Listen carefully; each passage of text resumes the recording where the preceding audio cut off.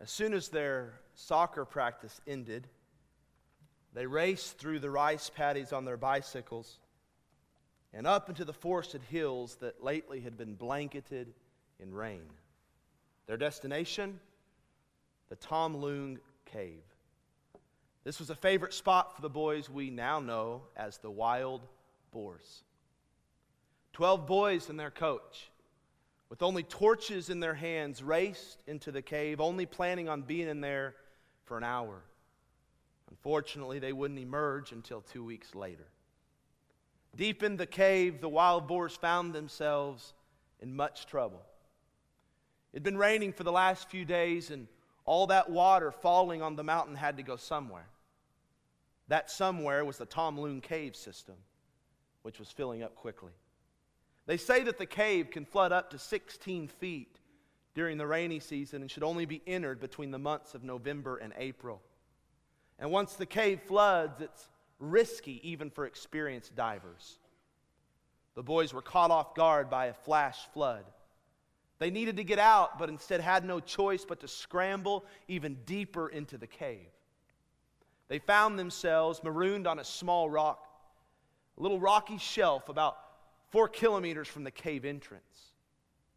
They lost all sense of time, but were determined to survive when they began to use rocks to dig deeper into the shelf and create a cavern where they could huddle together and keep warm.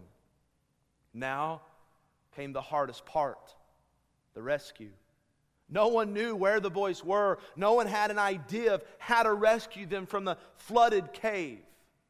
They called in U.S. Air Force rescue specialists and cave divers from the UK, Belgium, Australia, Scandinavia, and many other countries, the best rescue specialists in the world. On July 2nd, just over a week later, 2 British divers finally found the boys. The divers screamed, "How many of you?" 13, came the reply in broken English. 13? Brilliant. They're all alive.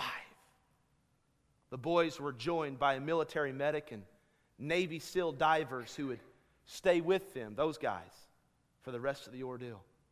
Now, rescuers had to figure out how to extract 13 people, most of whom couldn't swim.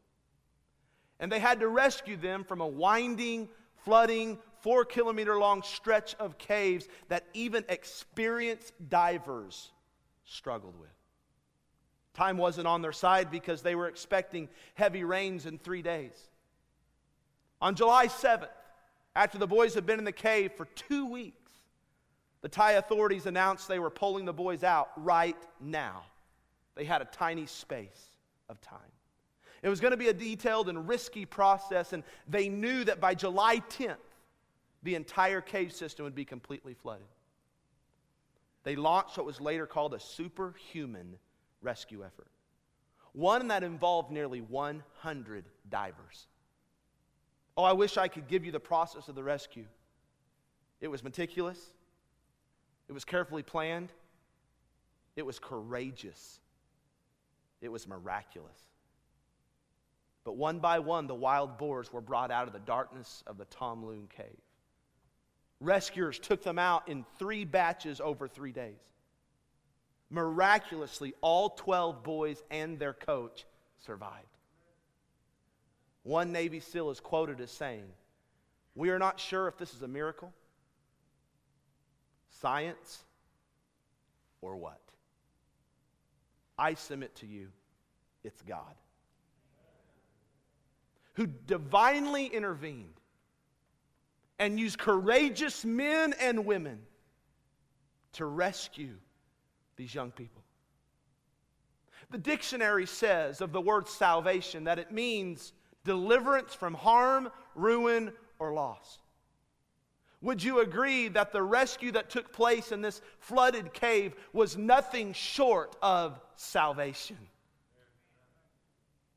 In fact, I submit to you it was a beautiful portrait of salvation. But as beautiful, as heartwarming, as inspiring as this story was to follow, there's an even greater portrait of salvation. And it's found in the book of Ephesians chapter 2. Would you turn there in your Bible? This text is one long paragraph written by the Apostle Paul. And it's separated into 4 headings. Simply these: you were, but God, by grace, through faith. There are 2 types of people that I'll be speaking to in the congregation today, spiritually speaking. Every single person under the sound of my voice falls in one of these 2 categories. There are those who are saved and those who are lost. The message has a 2-fold purpose, and we'll speak to both types of people today. It will serve, first of all, as a reminder to the saved.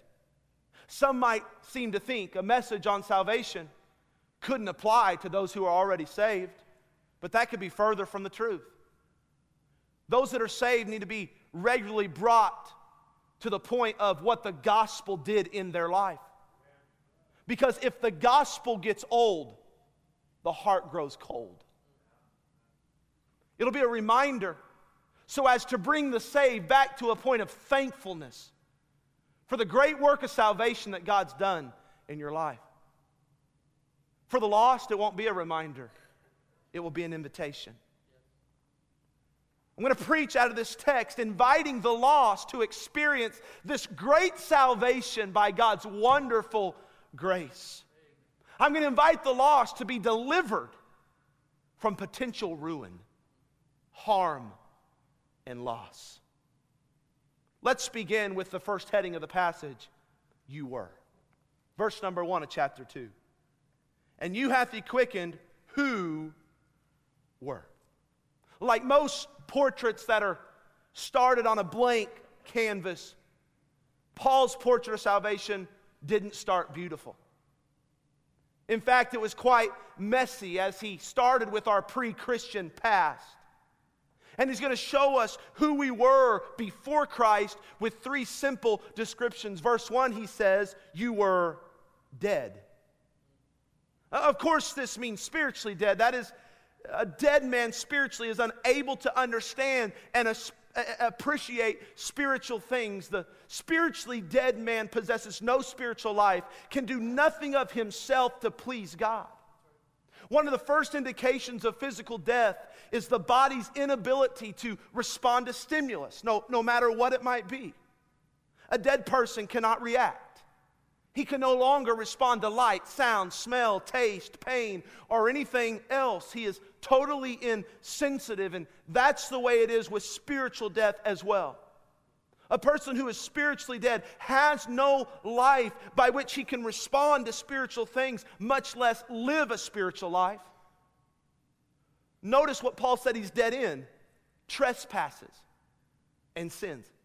Simply means that those who are without Christ, the lost, and those who are saved who were once lost, they were bound by their sin. They're totally held captive by their sin. They're dead in their sin and without hope. Theologically speaking, Paul is describing the total depravity of man. That means that when you were without Christ, you weren't kind of dead. You weren't sick. You weren't diseased. You were altogether dead. You did not need resuscitation. You needed resurrection. Amen. Paul says you were dead. He says this: you were disobedient.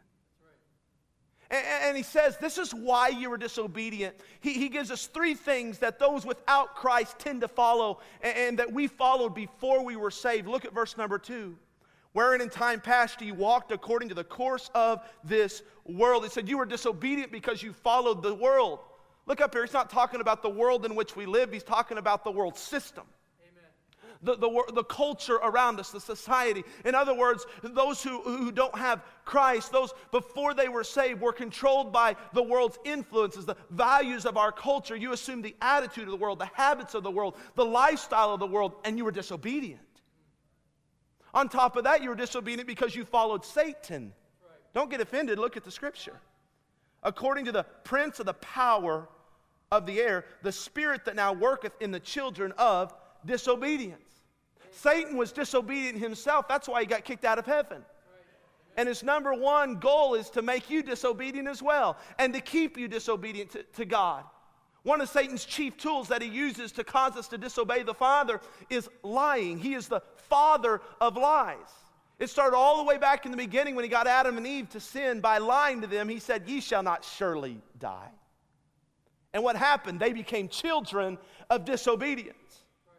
And those who are without Christ, they bite into the hook of the lies of the evil one, and they follow him into pleasures and sensuality and much sin, and they become children of disobedience. Amen. But then there's a third thing we follow before we are saved, and that's our flesh. Look at verse number 3. Among whom also we all had our conversation in times past, in the lust of our flesh, fulfilling the desires of the flesh and of the mind. Listen, the flesh is not referring to the body, because in itself the body's not sinful. The flesh refers to that fallen nature that we were born with, that wants to control the body and the mind and make us disobey God. Think about it this way. Consider the way a dog behaves. A dog pants, it barks, it runs, it chews, it bites. Now consider the way a cat behaves. A cat is a child of the devil, by the way. It doesn't bark, it meows. It doesn't bite necessarily, it claws. It doesn't run as much as it might climb. A cat is very different from a dog, and here's the point. A dog behaves like a dog because he has a dog's nature. And a cat behaves like a cat because it has a cat's nature. So why does a lost sinner behave like a lost sinner? Because he has the nature of a sinner. Amen. The sinful nature is called the flesh. Before you were saved, you were ruled by the flesh. You were governed by your sinful desires, and that led to much disobedience, Paul says. You were dead. You were disobedient. He says, thirdly, you were doomed. Look at the last part of verse 3. And were by nature the children of wrath. Hell's a real place. Amen. Prepared for the devil, its demons, and all those who reject the Lord Jesus Christ. Amen. Hell is a place where the Bible says there is torment. I don't like preaching on this, but it's the absolute truth. The Bible says of hell that there's wailing and gnashing of teeth. It's a place where the worm dieth not. It's a place where the fire is never quenched. It's a place of utter darkness. It's a place where there's a bottomless pit and there's eternal falling. Hell is eternal. It's a fixed state. It's irreversible. Those who are not found written in the Lamb's Book of Life were cast into the lake of fire. And the smoke of their torment, the Bible says, goes up forever and ever, and they have no rest day and night. Before you were saved, you were doomed to spend an eternity in a real place called hell. But listen to me. Paul doesn't stop painting the portrait there. If he did, it'd be ugly. If he did, it wouldn't make sense. It would simply say this: you were dead. You were disobedient. You were doomed. Case closed. I'm thankful the case isn't closed. I'm thankful that God, with his artistic abilities, stepped into the picture. I'm thankful he began to paint a beautiful portrait, because the next heading of the text says this: but God. The portrait is about to go from messy to beautiful because God steps right into the middle of the mess. These words indicate a divine intervention. You were dead. You were disobedient. You were doomed, but God. And Paul begins to explain 4 activities that God performed on behalf of sinners to save them from the consequences of their sin. And he starts in verse 4 by saying, but God loved you. Amen. Look at verse 4. But God, who is rich in mercy, for his great love wherewith he loved us. Church, I'm thankful that God loved me just as I was. He loved me when I was dead. He loved me when I was disobedient. He loved me when I was doomed, but I'm even more thankful that he loved me too much to leave me that way.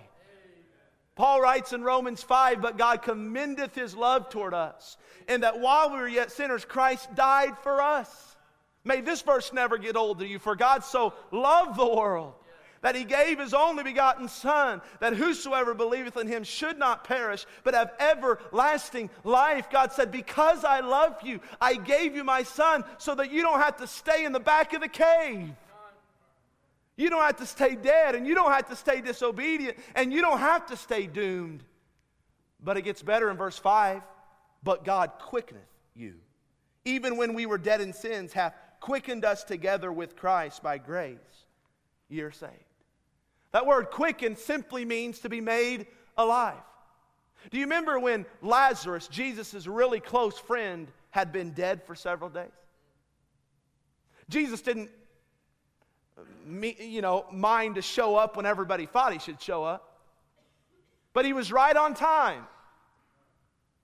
And do you remember whenever he said, Lazarus, come forth? Did Lazarus stay dead? No, what was dead was made alive. And that's a picture of what happens to us at the moment of salvation. It's not a progressive quickening. Salvation doesn't evolve or happen over time. For some of you, you were dead, and maybe you heard your name called forth by the Holy Spirit or by God Himself when you were sitting in a vacation Bible school, when you're in a revival meeting, when you're in a church service. For me, when I heard God say, Tyler, come forth, was on the edge of my dad's bed. Amen. When was it for you when God said, your name, come forth? At that moment, instantaneously, what was dead was made alive. Amen. But I'm thankful it doesn't end in the graveyard. It gets even better. Look at verse 6. And hath raised up together and made us sit together in heavenly places in Christ Jesus. But God exalted you. We aren't raised from the dead and left in the graveyard. One man said this, God brought us out of the graveyard of sin into the throne room of glory. We're talking about Lazarus. John chapter 11, he came out of the tomb alive, quickened. He wasn't just almost dead. The guy was stinking. He was so dead. When he came out, Jesus didn't leave him there. You can turn to the very next chapter in John chapter 12, and guess where Lazarus is? He's sitting at the table with Jesus. He's exalted to the same exact table as the Savior of the world, the Messiah. And that is a great picture of what happened to us. God called us out of the graveyard of sin to sit with Him and enjoy His sweet fellowship. In fact, it says that we can approach His throne boldly, fellowship with Him in heavenly places every day. It gets better, verse 7, He keeps you. That in the ages to come He might show the exceeding riches of His grace and His kindness toward us through Christ Jesus. Oh, this is good. He didn't just save us from hell, though that's really great. He saved us so that for all eternity, in the ages to come, we might experience the riches of His grace. Paul is saying instead of everlasting wrath, those who are saved because of God get to experience everlasting grace.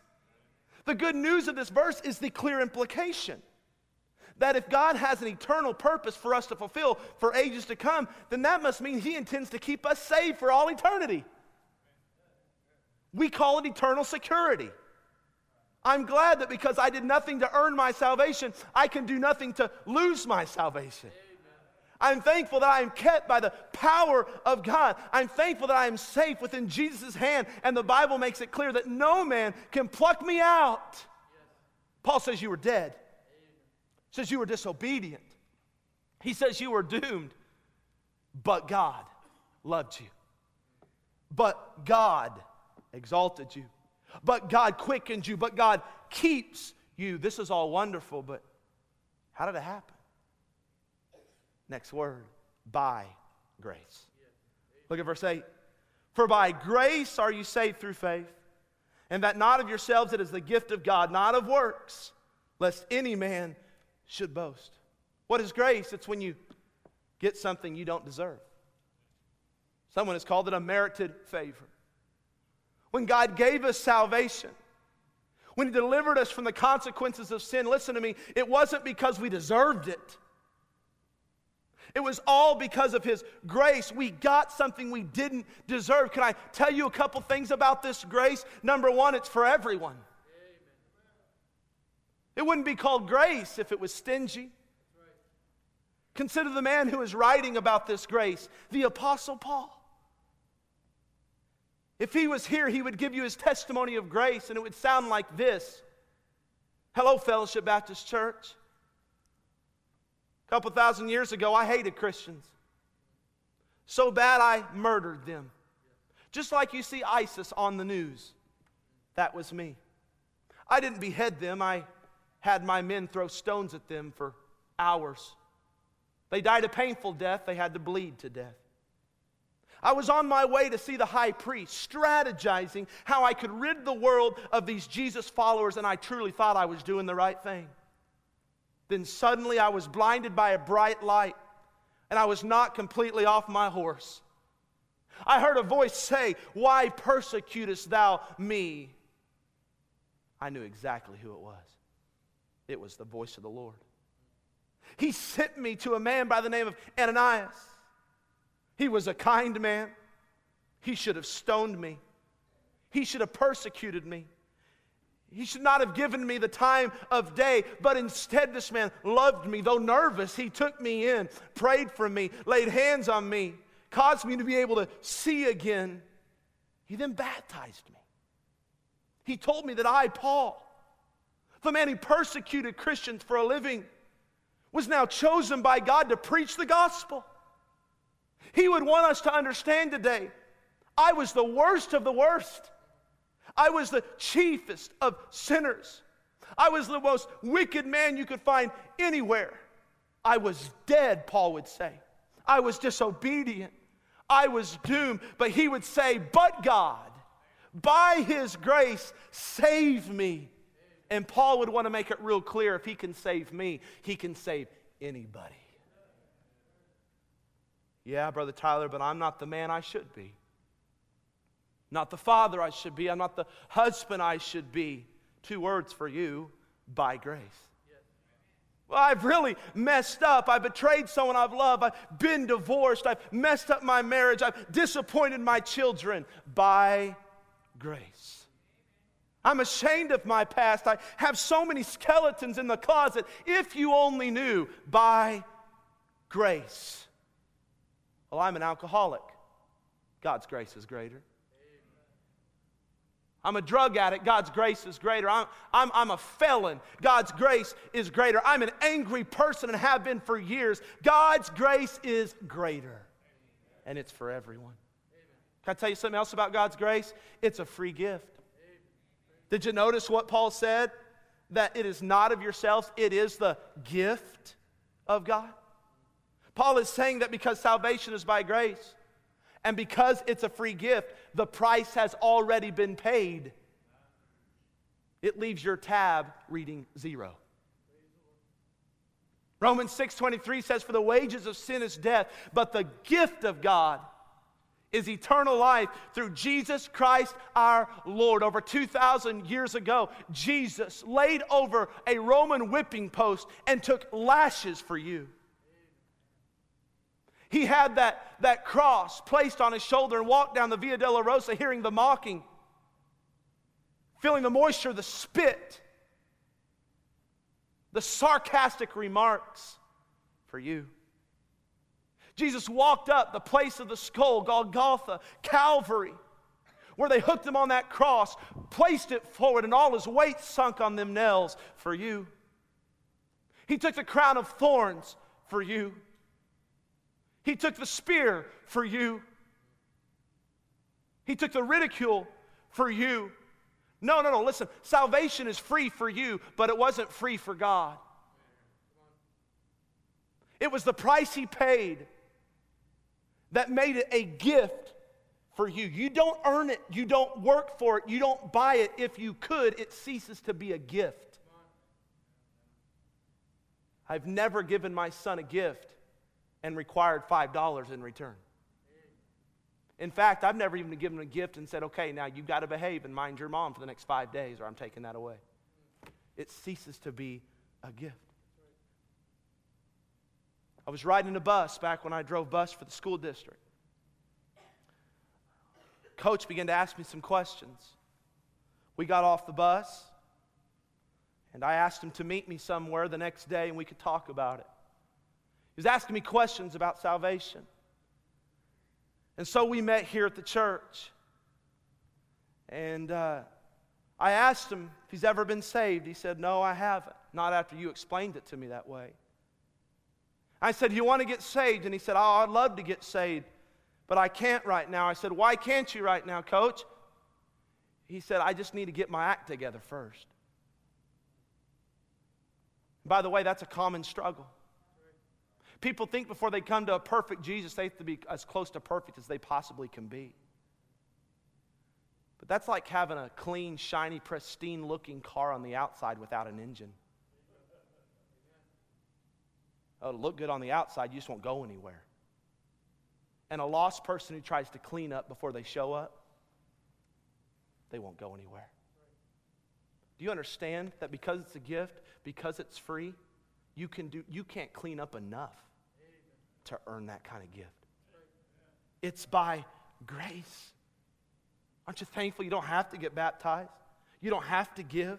You don't have to be benevolent. You don't have to be a church member. You don't have to partake in communion. All of those things are works that follow legit salvation, but they don't earn you salvation. So my response is simply this: how do I get this gift? Last heading, through faith. Look at verse 8. For by grace are you saved through faith. Faith is the human response to what Christ has already done for you. That kind of faith Paul is talking about is more than just a mental assent, for James says that the devil even believes and trembles. It's more than just knowing it in your brain, it's believing it in your heart. Paul is talking about a belief that commits. What is our belief in? Our belief is in the finished work of Christ on the cross. This is it. Look up here. Romans 10 verse 9. That if thou shalt confess with thy mouth the Lord Jesus, and shalt believe in thine heart that God hath raised him from the dead, thou shalt be saved. What are you to believe? That Jesus died. What do you believe? That Jesus was buried. What do you to believe? That Jesus rose again, that you might be saved. And you might be thinking, I've never seen this man Jesus. I've never touched this man Jesus. I've only heard about this man Jesus. And you're asking me to place all my eggs into the basket of someone I've never met and someone I don't even fully understand. Well, I believe you actually perform those little acts of faith every day. Why can't you do it with Jesus? What do you mean? Well, tomorrow morning, my wife Jenny and son Kevin and myself will go to the Liberal Airport and we'll board an airplane. I have no idea how the airplane stays in the air without coming down. I don't know what kind of engine it'll have. I've never met the pilot. Likely he won't greet me at the door and say thanks for flying with me. I'll see the back of his head, maybe, flipping the switches.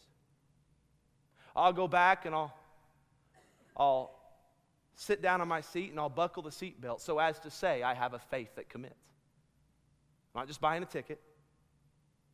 I'm not going to ask a million questions. I'm not going to ask any questions. I don't understand the airplane. I've never met the pilot, but I'm going to get on the plane by faith. And those prescriptions you take from that doctor that you don't know well, by faith. Laying in a hospital bed and they're putting stuff in your IV that you don't even know what it is, by faith.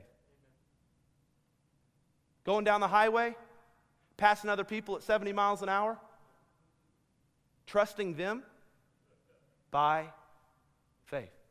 Sitting on that chair right now, hoping it wouldn't fall, break, or collapse. You didn't even think about it. You had a faith that commits. If you can do that every day, why can't you trust Jesus? Who not only does the Bible prove it's true, but history is undeniable about the authenticity of the Lord Jesus Christ. So there it is. A beautiful portrait of salvation. You were, but God, by grace, through faith. If you're saved here today, the message can be summed up for you like this. You were dead, but God made you alive by His grace and through your faith. If you're thankful for that, say amen. If you're lost here today, the message could be summed up like this. You are dead, but God can make you alive. by His grace and through your faith. And He might be telling you what He told Lazarus, come forth. Oh, but I'm not ready. You'll never be ready. You don't know what I did last night. I don't know how I found myself in a church house. God brought you here. And he was where you were last night because He's all-knowing, all-powerful, and He's present everywhere. You're not pulling one over Him. Why don't you come confess to Him what He already knows about you? He'll wash you clean. He'll love you. He'll quicken you. He'll exalt you. And He'll keep you. There's a man born in 1725 whose name was John. He was a mess. He worked on a ship. He was hated by all his shipmates. He was a raging drunk. He was immoral. He cussed like a sailor, literally. His nickname was the Great Blasphemer. His captain on the ship said of his language, not only did he use the worst language I've ever heard, he created new words that exceeded the limits of verbal debauchery. He was so hated that one time he got drunk, fell overboard, and his shipmates didn't even throw him a life preserver. John was so rebellious that his captain stripped him naked, gave him 8 dozen lashes in front of 350 of his shipmates. He is so embarrassed, so mad, that he made a plan to murder his captain and then take his own life. Before he got to execute that plan, a storm hit their ship. Many lost their life that day, including John's best friend that was right beside him. That sent John to the darkest time of his life. And he found himself crying this to a God he struggled his whole life to believe in. Lord, have mercy on me. Have mercy on us all. God miraculously saved his life from that storm. And he began to read the Bible out of curiosity. He realized God was real. And it wasn't long before the Lord changed his life. And in 1772, John Newton wrote this song.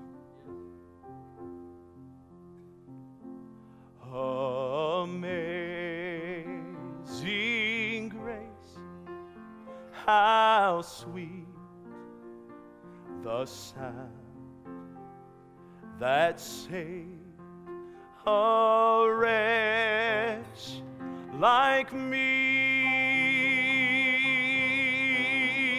I once was lost, but now am found. Was blind, but now I see. As a recovering drunk, he wrote this.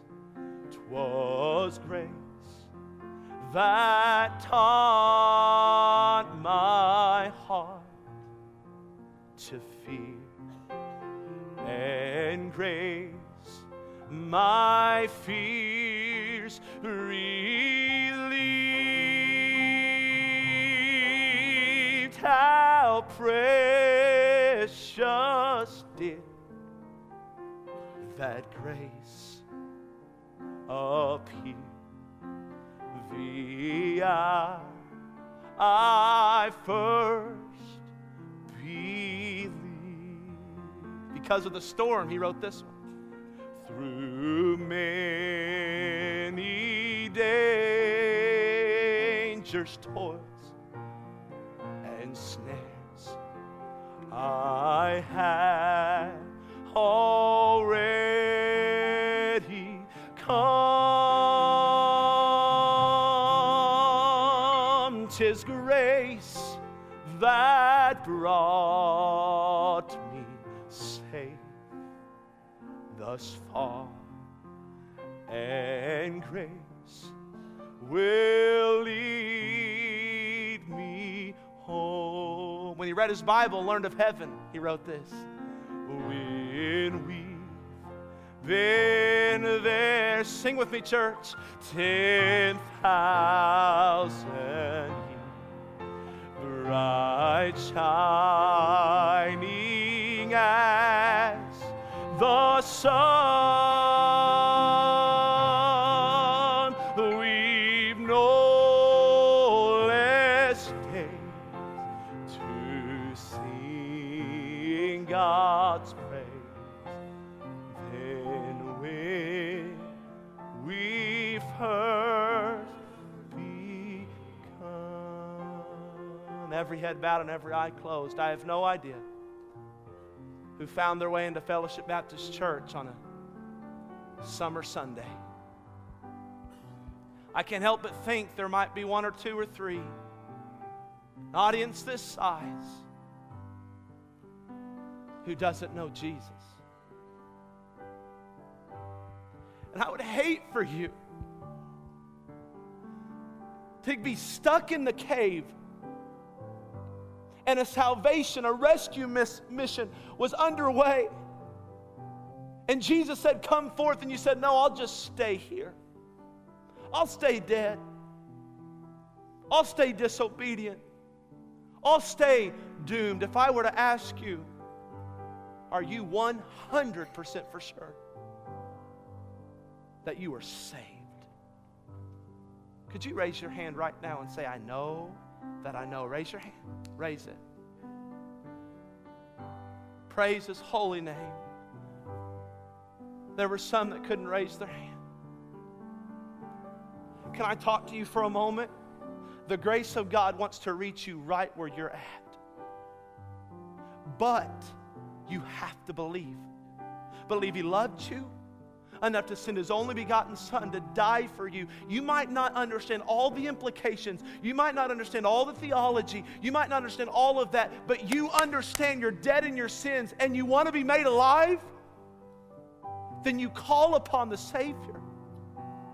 That's why in just a moment I'm going to pray. Congregation's going to stand. I think saved people that have been reminded of God's amazing grace will flood these altars. And you follow them. And you come straight to me down here on the floor and say, I want to be saved. You'll want to say anything in front of anybody. I'll simply show you and have a word of prayer with you. We'll take you into a room privately, not force you, but explain to you how you can be saved. Is that hard? You bet it's hard, but hell is harder. Being doomed is harder. Don't let your pride keep you in your seat. Let me show you the love of God. Fathers, I pray right now.